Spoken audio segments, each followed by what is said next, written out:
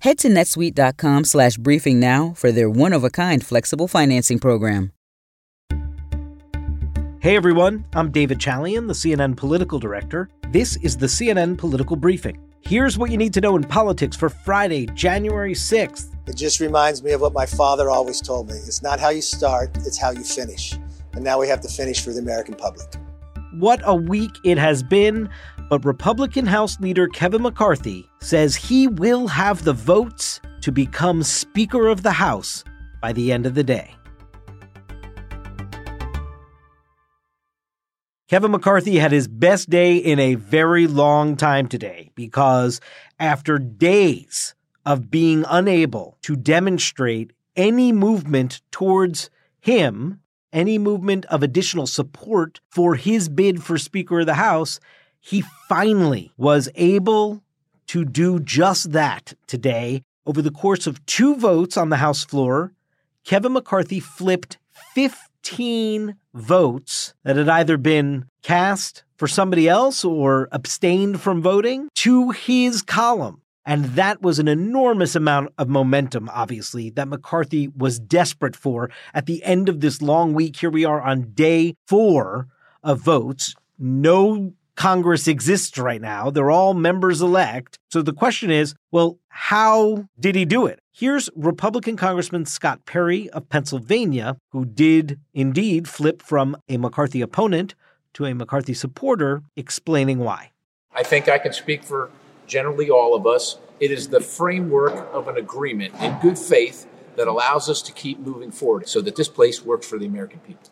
Now, while Kevin McCarthy did make a lot of progress, flipping 15 is not sufficient to become Speaker of the House. He needs probably 2 of 6 holdouts that remain opposed to him in order to secure the speakership. Obviously, it all depends on how many people are actually voting for Speaker on the House floor to know exactly the threshold he needs to hit. But let's assume all 434 members-elect are voting on the House floor. He would need to get to that threshold of 218. And Chip Roy, a Republican from Texas, was also a McCarthy opponent and one who flipped and became a supporter. Now, remember, he said he could bring along 10 people with him if he could get McCarthy to concede on some of the demands they were making for rules changes and the like. Well, more than 10 flipped. So Chip Roy was right. He did have a block of McCarthy opponents that could move together if their needs were addressed. But he is also aware that they didn't get all the way there. We're still having conversations, and we're still talking to our friends that disagreed, but that at the end of the day, they are patriots who are standing up trying to defend their country. They are people that I love and respect. So who are the 6 holdouts refusing to support McCarthy thus far? Andy Biggs, Lauren Boebert, Eli Crane, Matt Gaetz, Bob Good, and Matt Rosendale. Now, a source familiar with the McCarthy efforts say to focus your attention on Crane and Rosendale. Crane is a freshman. He's an incoming freshman from Arizona. Rosendale is a congressman from Montana. Those are the 2 folks who the McCarthy people believe are their top targets, that they perhaps have the most convincing argument to make to them to switch their votes. We'll see later tonight how that shakes out. The House is in adjournment right now until 10 o'clock p.m. Eastern Time. That's when the House will reconvene and begin the 14th ballot for Speaker of the House. So why Crane and Rosendale? Well, Crane just got a whole heck of a lot of support from McCarthy in his effort to become a congressman. He flipped a district that was held by a Democrat in Arizona with a lot of financial support from McCarthy and from the NRCC, the House campaign arm that, of course, McCarthy sort of oversees, if you will, as the leader of the party. As for Rosendale, it's interesting. Rosendale and Ryan Zinke, the other congressman-elect from Montana, now that Montana has 2 districts, not just 1, these 2 Republicans are sort of eyeing each other because a top-tier Senate race in 2024 is going to be in the state of Montana. It's going to be one of the Republicans' best pickup opportunities because it's a deep red state and the seat is currently held by Democrat John Tester. And so they may be in a primary against each other, and McCarthy may be using this moment to get Rosendale to back off his opposition, perhaps in a way to signal some future help in a potential Senate primary. Of course, Rosendale believes his opposition to McCarthy may help him in the context of a Republican primary, but that is not clear in terms of how the voters out in Montana feel.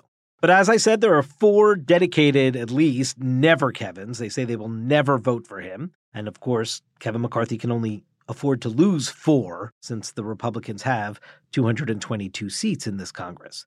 Listen to Matt Gaetz on the House floor as he gave his nomination speech, this time for Jim Jordan again, in the 12th ballot round, explain why he remains where he is in opposition to McCarthy.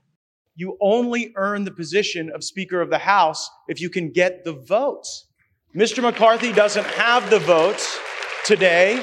He will not have the votes tomorrow, and he will not have the votes next week, next month, next year. And so one must wonder, Madam Clerk, is this an exercise in vanity for someone who has done the math, taken the counts, and is putting this institution through something that absolutely is avoidable? But even Matt Gaetz has acknowledged that McCarthy may indeed be victorious tonight when the House reconvenes. Matt Gaetz understands that McCarthy may indeed be able to pick off 2 of the current opponents. So even he sees the writing on the wall, perhaps in the same way that McCarthy does. That's why McCarthy is so bullish about predicting he will have been elected Speaker of the House before today is over. But Gaetz says, if indeed McCarthy becomes Speaker, he'll now have to govern in a, quote, straitjacket. That's what this whole effort did, is sort of curtailed McCarthy's ability to lead as he wants now that he's given all these concessions to get there. And this is going to be the fundamental question. Exactly what did McCarthy promise to flip all of those members to his side? And can the Republican conference come to heel in a way to work as a disciplined governing majority of 222? Because more often than not, they're going to need every Republican to vote the same way with that very, very narrow majority that they have. This was part of Pelosi's success with the Democrats in the last Congress, discipline among the entire caucus. Well, Warren Davidson, Republican of Ohio, has concerns about that healing process being complete after all of this. Here he was earlier today on Fox News. How do we work together after this? And as I was saying, emotions have run high. People said some very disparaging things about one another. And just like any of these things, at some level, arguments become personal. They tend to escalate over time. Can there be some healing across the conference? Kevin McCarthy, should he actually get the speakership tonight, deserves a lot of credit for grinding this out. However, it's hard to say that this was really a victorious moment for McCarthy. Yes, he achieved the singular goal that he had always wanted, which was getting the speaker's gavel. But at what cost and with what kind of ability to govern going forward? 2 critical questions.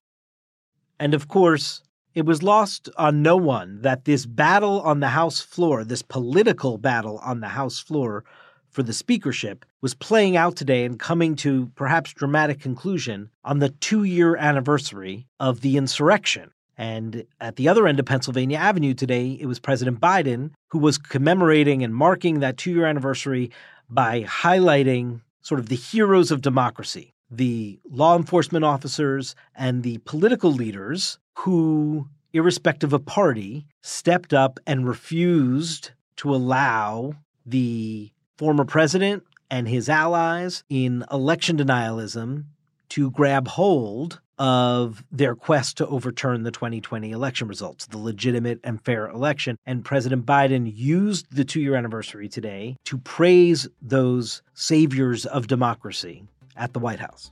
You held the line that day, and what was on the line was our democracy.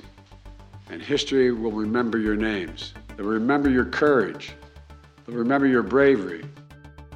That's it for today's Political Briefing. Thanks so much for listening. Be sure to stay tuned for CNN for the very latest on all that we talked about today. And if you like the show, please consider rating and reviewing us on Apple Podcasts. CNN Political Briefing is a product of CNN Audio. Abby Swanson is our executive producer. Greg Peppers is our supervising producer. Fez Jamil is our senior producer. Our episodes are produced by Krista Bowe and Taylor Galgano. We'll be back Monday.